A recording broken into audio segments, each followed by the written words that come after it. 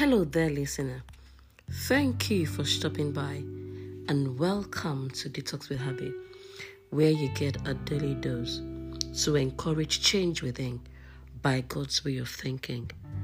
Thank you for joining me today, the 12th day of making declarations of God's promises and blessings upon our children. Thank you for coming along on this journey as we declare what God says about our children, whether born or yet unborn, making fat deposits of God's goodness into all our children's lives and their future. So join me to make the declarations. You can personalize the declarations, adding your children's names.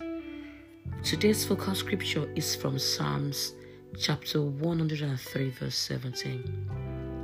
The Amplified Version says, "But the mercy and loving kindness of the Lord are from everlasting to everlasting upon those who reverently and worshipfully fear him, and his righteousness is to his children's children."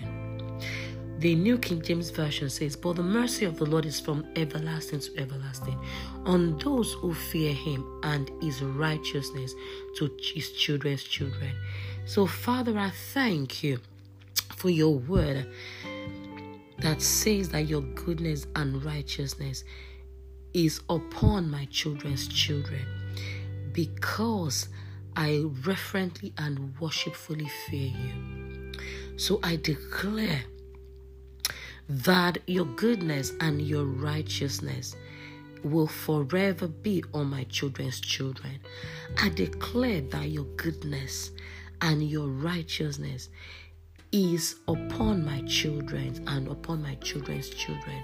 In Jesus' name, amen. Thank you once again for joining me in making this declaration of what God says about our children.